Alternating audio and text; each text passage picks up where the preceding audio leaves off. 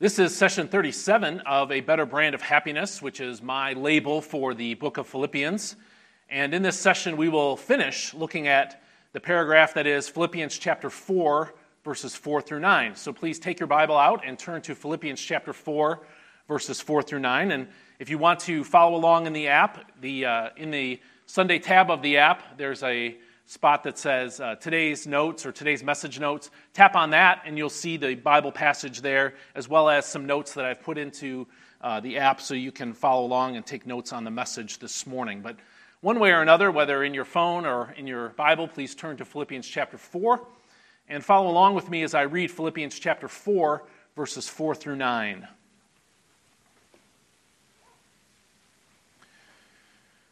Which says, "Rejoice in the Lord always. I will say it again, rejoice. Let your gentleness be evident to all. The Lord is near. Do not be anxious about anything, but in every situation, by prayer and petition, with thanksgiving, present your requests to God, and the peace of God, which transcends all understanding, will guard your hearts and your minds in Christ Jesus.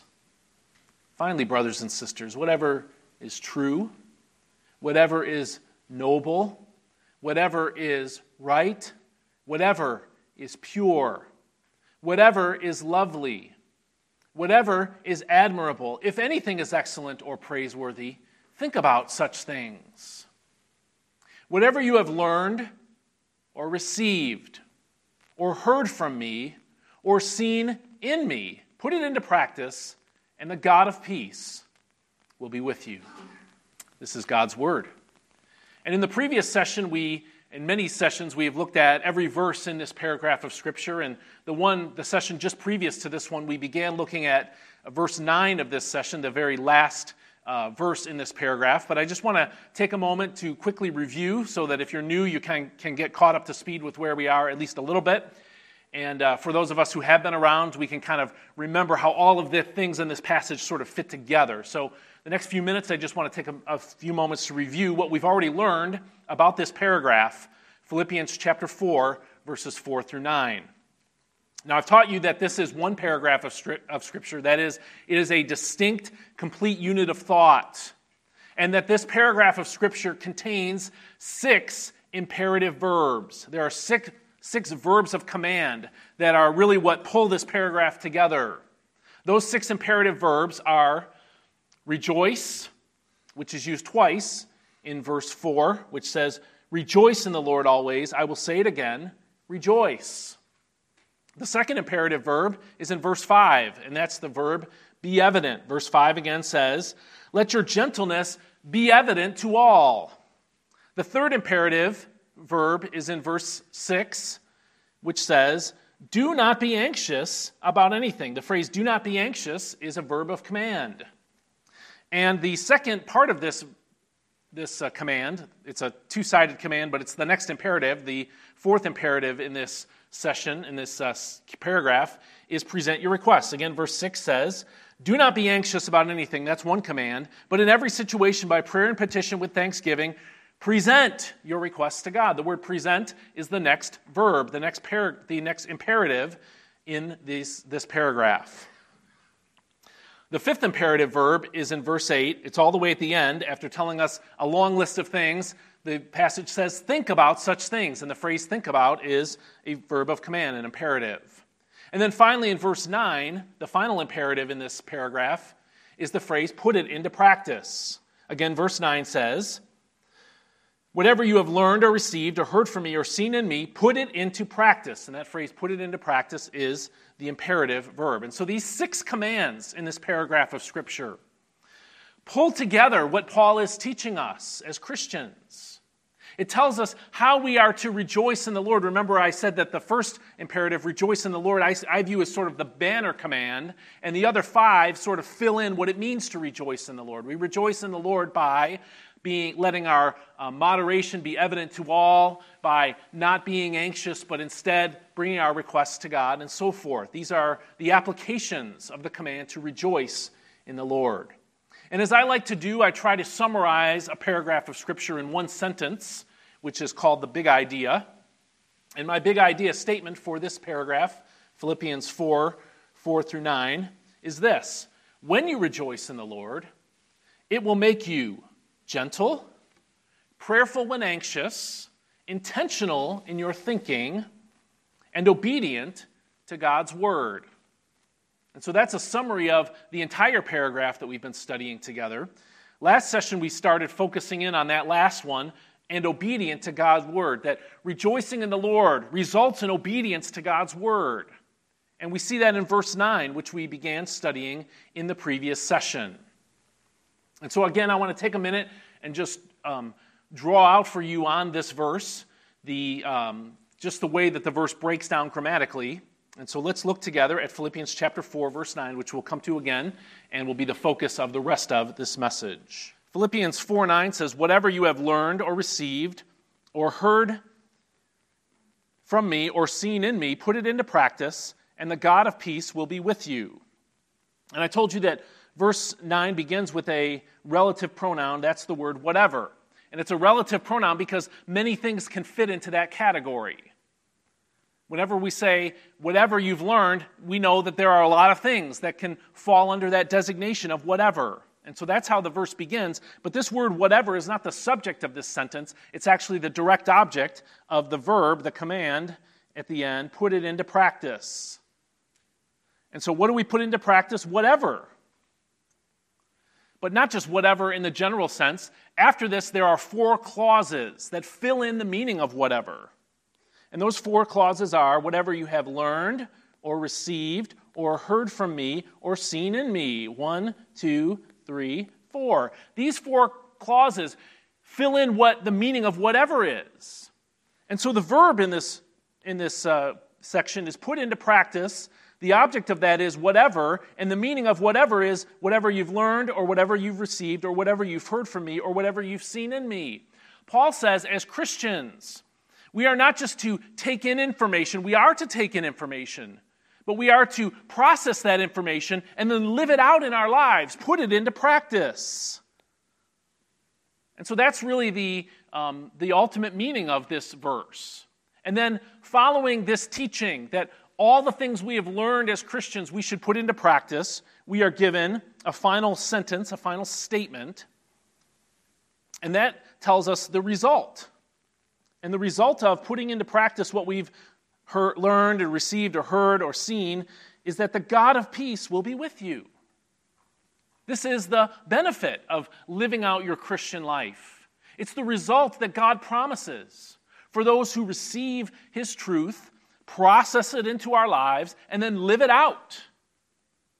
And so this is, again, an overview of this verse 9, that we began studying in the last session, and that we are going to fill out and finish in today's session. And so this passage, this paragraph, tells us what a Christian life looks like that's rejoicing in the Lord. And as I said last time, the emphasis of this verse, Philippians 4:9, is on obedience to Christian doctrine. And we looked first last Sunday at the first relative pronoun, relative clause, I should say, in verse 9, which is whatever you have learned. Whatever you have learned. This session tells us that Christians are commanded to act in obedience to truth, and that we should obey the truth in every way that it's communicated to us. These 4 clauses, whatever you have learned or received or heard from me or seen in me, these 4 clauses tell us the various ways God inputs truth into our lives. And the meaning of this verse is we should obey all of that truth regardless of how it came to us. And so again, in the last session, we looked at the first of these phrases, the first of these clauses in verse 9, whatever you have learned. And I told you that the truth is learned as in a classroom, and I spent the bulk of last Sunday talking about how the church is many things, but one of the things the church is a classroom for learning the Word of God. And that after we learn the Word of God, we are to put what we've learned into practice in our lives as Christians. Now, I said last time that this phrase, put it into practice, means to do, to bring about, to accomplish something through activity. And I told you that it's a present tense verb, which means this is a continuous action. That following Jesus is a really good metaphor for the Christian life, not only because the Bible uses it, but because it describes what a Christian does. A Christian lives out the truth that we've learned in our lives. Christianity is not an act, and it's not a mental assent. It is those things, but it is, in addition to those things, a lifestyle. It is a pathway that we follow, where we are following Jesus Christ. And again, the Bible says that we should obey this truth in every way that is communicated to us. The first one was it's communicated in terms of like a classroom, because the word that's translated in verse 9 says, whatever you have learned. That word learned means to learn in a classroom. It means very much like what we think of when we think about going to school. And so, like I said, the church is, among other things, a classroom.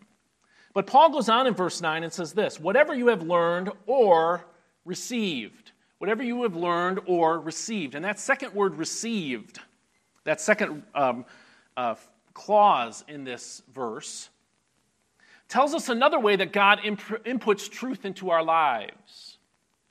When we become Christians, not only do we begin to enter the school of Jesus, you might say, by learning in the church what God's word says, as in a classroom, but the Bible says that we also receive truth. And this brings us to the second thing that, the second way that truth is communicated to us as Christians, and that is that truth is received like a tradition. It is received like a tradition. Now, you are familiar with the idea of a tradition. Every distinct group of people has certain traditions. Your family has certain traditions. They might be as simple as taking your shoes off when you come into the house.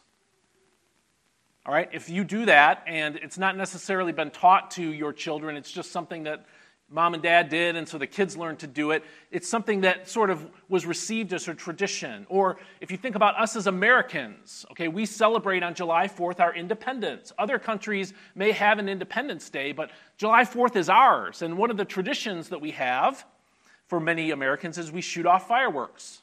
Why do we do this? I don't know why. But it's a tradition. Okay, it's something that we've observed in other Americans, and it's something that sort of unites us on July 4th. Well, the Bible says that some of what we learn as Christians is received by tradition. That is, not only are we taught it in a classroom, but it's something that some of the truth that we know as Christians is sort of handed down from one generation to the next. And this idea, this word received, is also used in other places in the New Testament. As a technical term, it's used in several places to refer to facts about Christ, typically, and doctrines about Christ that are really essential to being a Christian. Before the New Testament was written, people were coming to Jesus Christ. And what they were learning about Jesus Christ was something that was passed on by oral tradition. The stories of the life of Jesus and the teachings of the life of Jesus and the meaning of those teachings were handed down from the apostles to the churches as the New Testament was being written and recorded. And the ultimate source of this tradition, the ultimate person who began causing us to receive truth, was God himself. When this idea of received or tradition is used in the New Testament, it's not used of tradition that people made up. That's what July 4th is like. The traditions we celebrate on the 4th of July were made up by people. Not so with the traditions that Paul is referring to when he says we've received certain things. What we received from God himself. And then they were passed on from God, usually through the apostles, and then to the people in the church. They were received in that they are passed on to us by direct revelation from God himself. And I want to show you three passages, other passages in Scripture, where this same word received is used in the sense that we are talking about here. Where God communicated something to the Apostle Paul in this case, and then Paul passed it on to the churches. All right, the first one is in 1 Corinthians chapter 11, verse 23, which I read every time we observe the Lord's Supper. Paul says, "For I received from the Lord what I also passed on to you. The Lord Jesus, on the night he was betrayed, took bread." Now, some of the apostles, in fact, all of the apostles except for Paul, saw this happen. They were there when Jesus broke bread and gave it to the disciples and said, "This is my body, which is for you." But Paul says, "I received this from the Lord." He is saying, my understanding of the Lord's Supper, I didn't observe it with my eyes, but he says, the Lord Jesus Christ himself taught me that he did this. And then he taught me the significance of it. And then Paul says, having received this tradition, I also passed it on to you. And so the Lord's Supper and the meaning of Christ's death for us on the cross is something that is handed down from God to the leadership of the church, and then from one generation of the church to another, like a tradition is. Another verse here is the verse 1 Corinthians 15:1, which says, "Now, brothers and sisters, I want to remind you of the gospel I preached to you, which you received." The same word that's used here in Philippians chapter 4, verse 9. "Which you received and on which you have taken your stand."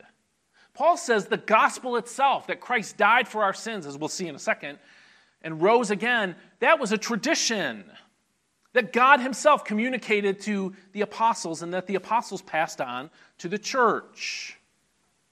And this tells us that the gospel itself is an essential part of who we are in Christ. It's an essential, it's a core doctrine of our faith in Jesus Christ. 1 Corinthians 15:3 makes the same point when it says, For what I received, I passed on to you as of first importance, that Christ died for our sins according to the Scriptures." And then he says, "And that he was buried and rose again according to the Scriptures." But notice that the word received here is the same word we have here in Philippians 4:9. When Paul says, whatever you have learned or received, the things he has in mind in terms of received are the core doctrines of the faith, which were passed down from God to the apostles and to the church in generation after generation. Now, what's the meaning here? What's the point of this? The point of this word, received, is that Christians don't define the faith or redefine it in every generation. Instead, the Christian faith defines us. God himself has handed down the meaning of what it is to be a Christian. And certain core facts, such as the incarnation of Christ, the second person of God became a man, and that he died for our sins and rose again for our justification. These have been handed down from God himself to Christians and then perpetuated in one generation after another of Christians. And if we don't receive this truth, what does that mean? It means we're not Christians. If we don't receive what God has communicated about what it means to be a Christian, then we're not Christians. No matter how much we would like to say that we're Christians, if we don't receive these core doctrines, we don't belong to Christ. And so, for example, if I say, okay, I believe that Christ died for my sins, but I can't accept the idea that he rose from the dead.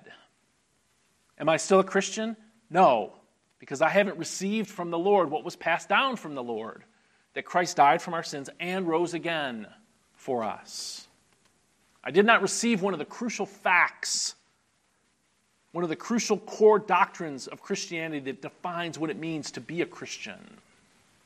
And so the application then for us, when Paul says, whatever you have learned or received, is this, that we don't get to negotiate with God about the faith that we profess. We don't get to tell God what we find acceptable or unacceptable in the core doctrines of the Christian faith. Christianity is not a buffet. In a post-COVID-19 world, I don't know if we'll ever go to a buffet again. But when you do go to a buffet, or when you used to go to a buffet, there are many choices of food laid out for you, right, on those steam tables. And at the end of those steam tables, there might be a guy carving, ham or roast beef or whatever. You have the opportunity at the buffet to take what you want and not take what you don't want. You can say, give me a portion of that roast beef that you're cutting, and I'll take some mashed potatoes too, but I'm not going to take those Brussels sprouts. Okay? At a buffet, you get to choose and pick what you want and what you don't want. But you can't do that as a Christian. As a Christian, you have to receive what God has communicated to us. And any bit that you don't receive disqualifies you from really calling yourself a Christian. Now, once we have received the truths of Christianity, the core doctrines of our faith, once we have received those, then we have two responsibilities. One of them is to put them into practice, which is what Paul is saying here in Philippians 4:9. Whatever you have received, put it into practice. So obedience to the things we've received as Christians is one of our obligations as Christians. The other one, though, the second responsibility we have, is to pass it on to others. That's the point of a tradition. It's passed from one generation to another. And so not only do we receive the core doctrines of the faith, but it's our job as Christians to pass them on intact to the next generation, whether that next generation is our children who come to Christ in our homes or people outside of our homes that we lead to Christ and disciple. It's our job to pass on the doctrines of the Christian faith from one generation to another so that those doctrines are preserved. They are what define us as Christians. And so when Paul says we need to receive and obey the truth in every way that's communicated, one way it's communicated is that it is learned, like in a classroom. Another way it's communicated is that it is received like a tradition. The third thing he says in verse 9 is this: whatever you have learned or received or heard from me, or heard from me. That third way that truth comes into our lives as Christians is that truth is heard like a rumor. Truth is heard like a rumor. Now, when Paul says in Philippians 4:9, whatever you have learned or received or heard from me, he might mean you've heard me teach, okay? But if so, then that's just restating the first one, which says whatever you have learned, like in a classroom. And so scholars don't think, and I agree with them, that I don't think Paul is talking about his direct teaching in this particular word. Instead, when Paul says, whatever you have heard from me, he doesn't mean something you've heard me teach as much as it seems like he is saying, from other passages of Scripture as well, what you've heard about me from other churches. In other words, Paul is probably talking about his reputation when he says in Philippians 4:9, whatever you have heard from me. He really means, it probably could be better translated, what you have heard about me. And remember that as Paul gave the gospel, as he traveled the world as it was known to him, giving the gospel message and forming churches, he would stay and teach in a classroom, sometimes for years, getting those churches formed and putting them on a pathway of following Jesus Christ. But then, once he had installed elders in those churches to continue teaching and leading the church, he would move on to another city and start over again. But as Paul traveled from town to town and city to city, his reputation also was communicated. In other words, Paul spent time in Philippi, discipling the believers, the believers we call the Philippians, for whom this letter is named. But then he went to other places. He went to Corinth, he went to Ephesus, he went to these other cities. And yet, Christians communicated with one another, and what Paul was doing in these cities would get back to Philippi. And so what Paul is saying is, you not only have learned directly from me, but you've seen or heard at least about what I'm doing in other places. My reputation continues to echo throughout the Christian world, even though I'm in other cities. And so they not only heard Paul's teaching about what it meant to follow Christ, but they heard about how he was living that out in his own life in different contexts. Some of the cities Paul went to, he was persecuted in. And the churches that didn't see Paul be persecuted heard about that persecution. They heard about how he stood firm in the gospel of Christ and didn't buckle in order to receive his freedom. That was information about the Christian life they learned from his reputation. Or they heard about how Paul would go into Corinth and he would address the problems there through church discipline. That's not something that the Philippians directly experienced, but it's something they heard about. Okay, and so Paul is saying, not only does truth come into our life through the direct teaching of God's word, like it does in the first word, whatever you have learned, And not only does it come through oral tradition passed down from one generation to another, that's what you've received, but Paul says you also heard about the reputation of other Christians. And Paul says that's a truth point that you should put into practice as well. Now, we stand 2,000 years after the founding of the local church, and we have not only the reputation of other Christians, but we have the reputation of other Christians that have been handed down in biographies. In other words, there are 2,000 years of church history where God's people have lived for Jesus Christ in many different contexts, many different situations. And they have demonstrated to us what it means to live out your faith in Jesus Christ. And the stories of those people who have lived out their faith in Jesus Christ, their reputations, they inform us about what it means to walk with Christ in our culture. And so Paul says, whatever you have heard about me, about my reputation, put that into practice as well. Finally, truth is not only learned as in a classroom, received like in a tradition, heard like in a rumor, but truth is seen like an example. It's seen like as an example. A lot of what you and I do as people, we actually mimicked. We copied from our parents, or we copied from, maybe in your employment context, from someone that hired you and trained you. We copy the behaviors of people around us. And even I, as a pastor, in many ways I have thought through my theology. I've thought through what church practice should look like, but the truth is I've also copied from the pastors that have led me as well. And this is part of the Christian faith. It's part of what God wants for us to do. God wants us to copy the example of godly people who have gone before us. One of the ways we learn what it means to live out faith in Jesus Christ is we watch the example of other godly people and we put what they do into practice in our own lives. And when Paul says in Philippians 4:9, whatever you have learned or received or heard from me or seen in me, that phrase seen in me means the example that I've provided for you, the way that I've lived. The Philippians and you and I as Christians are to put into example the practice of God's truth that we see lived out in the godly lives of other people. We should see what the elders of this church do, and we should do that. We should see what Paul did, and we should do that. Paul says, however the truth comes into your life, whether it came in a classroom, whether it came through tradition that was handed down, the core body of doctrine that we believe as Christians, whether it's a reputation of mine that you heard, or whether it's just following my example that you saw with your eyes, all of these things are ways that God inputs His truth into our lives as Christians.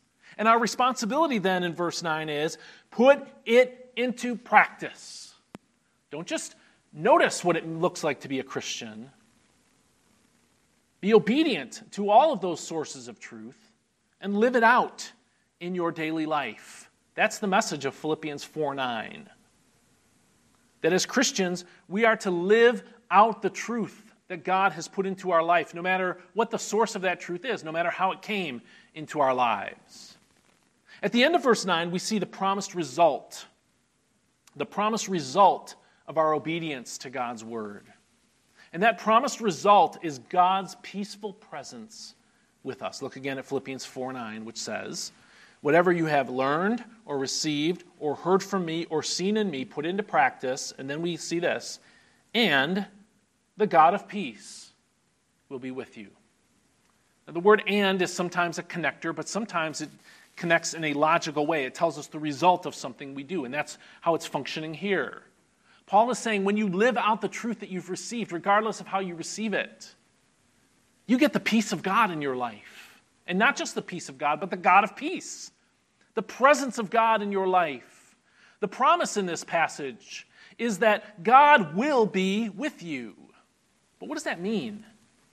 I mean, God is everywhere present in the fullness of His being. And so in a sense, He is with even the most ardent persecutor of Christians and the person who hates Him the most. And so it's not talking about His presence in a general sense. No, when the Bible talks about God being with us, He is saying He's with us as our ally. He's on our side in a sense. He's not just present with us, but he's present with us in blessing and in assistance. And Paul says, if you want the God of peace in your life, if you want God's ally to be your ally in life, you need to put into practice the things that you've learned as a Christian, regardless of how you've learned them. And I think one of the reasons why some Christians struggle with assurance of their salvation, it's not the only reason, but I think it's an important reason, why some Christians struggle with the assurance of their salvation is that they're not obedient to the Word of God. They may be getting all the inputs. They might be reading the Word. They might be hearing the Word taught. They might be watching it lived out in other people's lives, but they're not actually obeying Christ themselves. They're not walking down that pathway that we call the Christian life. And so what happens then is they don't have the comforting presence of God with them. And therefore they lack assurance of salvation. Paul says, if you want to experience God with you as your ally, you need to walk out the things that you've learned. Put them into practice in your life. And the description of God that's given to us at the end of verse 9 is that he is the God of peace. That means the God who gives peace, the God who brings peace. And so as we follow the Lord Jesus Christ in obedience through all of these inputs, the Bible says we receive the presence of God as our ally, and that delivers to us the peace of God in our everyday walk. It helps take away the anxieties that come so naturally to us as people in this world. And this is a callback, of course, to verse 7. Remember verse 7? Where it says, and the peace of God which transcends all understanding will guard your hearts and your minds in Christ Jesus. Verse 7 says the peace of God will be in your life. Verse 9 says the God of peace will be in your life. And it's two ways of looking at the same truth. That when you follow God in your life, when you obey his command not to be anxious but to pray, when you obey his command to rejoice in the Lord, when you obey his command to think about the things that verse 8 tells us to think about, then you're living out the truth, and God's peaceful presence will accompany you through your life. He'll help you quash that anxiety that comes so naturally to people, and to experience his comforting presence with you. Now, you may remember that I said last time and earlier in this session as well that in this verse, the verb, put it into practice, means to accomplish something through activity. To accomplish something through activity. And I want to revisit that idea here at the close of this message. There are two ways to live according to Scripture. One way that human beings live is the way that seems obvious to people. It's the way that the majority of human beings have lived throughout human history, and the way that the majority of human beings are living today. It's a way that seems right internally. It's a way of following your own desires and your own passions and your own thoughts, and also the crowd. It seems comforting. But the Bible says that's in fact the wrong way to live. Proverbs 14:12 says, there is a way that appears to be right, but in the end, it leads to death. The phrase appears to be right tells us that it appeals to us. It seems logical. It seems like the right way to go. But in the end, it says it leads to death. That is, it leads us to utter condemnation under God because it's not the way that God commands us to live. All right, so that's one way we can live in this life. The other way is to follow a different path, the path of Jesus Christ. And Christ himself said this in Matthew chapter 7. Verses 13 through 14, where he said, enter through the narrow gate. For wide is the gate, and broad is the road that leads to destruction, and many enter through it. Most of the people in humanity have gone down that broad and easy path. But Jesus continued in Matthew 7, verse 14, and said, but small is the gate, and narrow is the road that leads to life, and only a few find it. When we follow the easy road, the big road, there are so many people on it that it seems like the right way to go. It's very comforting to be in the crowd. As the old saying goes, millions of people can't be wrong, can they? Yeah, they can, according to God's word. Jesus said the road that most people are on is a road that leads to destruction. The alternative is to find the hard way, the narrow way. And the narrow way is the way that follows Jesus Christ. It's a way that learns his truth as in a classroom and receives his truth like a tradition. And that hears about God's people living out the truth as if they were hearing a rumor about somebody. And it's a way that watches people who are on the road to following Jesus Christ before us and seeing the way that they live and progress down that road. There are two ways to live, the easy way and the hard way. The easy way leads to the condemnation of God because it's apart from his commands. The hard way is the path of obedience, receiving God's truth and putting it into practice in our life, but the Bible says it leads to eternal life. And along the road, we receive the God of peace, his comforting presence with us. That helps us through the difficult times and assures us that we're on the right road, even though we may feel alone at times. That's what Paul's teaching us in this verse. That following Jesus Christ means taking the narrow road, receiving God's truth in many forms, and then always putting it into practice in our life, being obedient to the truth that we receive. And so to put all of this verse into the context of this paragraph, we've seen in this paragraph in Philippians 4:4-9, in the many sessions that I used to cover this, we've seen that when you rejoice in the Lord, when Christ is the object of your joy and your desire, when he is where you get your meaning and significance in life, when he is the source of truth, that's what rejoicing in the Lord means. Then it's going to do some things to you. It's going to make you gentle with other people.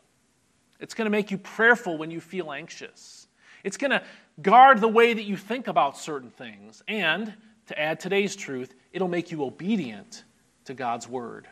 When you rejoice in Jesus Christ, you're going to want to do what Jesus Christ said to do. Because pleasing him and having his comforting presence in your life means more than anything else in the world. And so if we apply that truth to our lives today, then a better brand of happiness comes from learning and obeying God's word. Now again, on these two roads, the world calls to us from that broad road and says, this is the way to happiness. You can define the way that you live your life. You can do what you want. You can go your own way. You can pursue your own goals. And you'll be happy. But I think if you think about your own life, when you have pursued your own goals, when you followed your own sinful pathways, did it lead you to happiness? It may have led to pleasure for a temporary time, but it didn't lead to the satisfying peace of God. The Bible says the way to find that is to take the other road. A better brand of happiness is found on the road of obedience to Jesus Christ. That obedience to Jesus Christ begins when you receive the truth of Jesus, the truth of Christianity, which is that Christ died for your sins. And if you've come here this morning or you're watching this on video and you've never trusted Jesus Christ as your Savior, that's where this all begins. If you want to know the peace of God in your life and if you want to learn to rejoice in the Lord, you have to start by not trying to please God with your own human activity, but instead you need to receive his forgiveness in Jesus Christ. If you're not a Christian, if you've never trusted Jesus Christ as your Lord and Savior, that's what you need to do first. You need to put your faith and trust in him. Once you've trusted Jesus Christ, once all of us have trusted Jesus Christ, now we're on that path to obedience. And my question for us, our question as we look at this passage is, what's the level of our obedience to Christ? Are we staying on that road following what we've learned in the Christian faith, or are we deviating off the pathway back onto the road, the wide road, the values and the pleasures that road offers to us? The world around us and the wide road around us offers us pleasure. It offers us a form of happiness, but it's not a real form of happiness. It's temporary, and it comes with a high price tag. A better brand of happiness comes when we receive God's word and put it into practice in our lives. This is a better brand of happiness.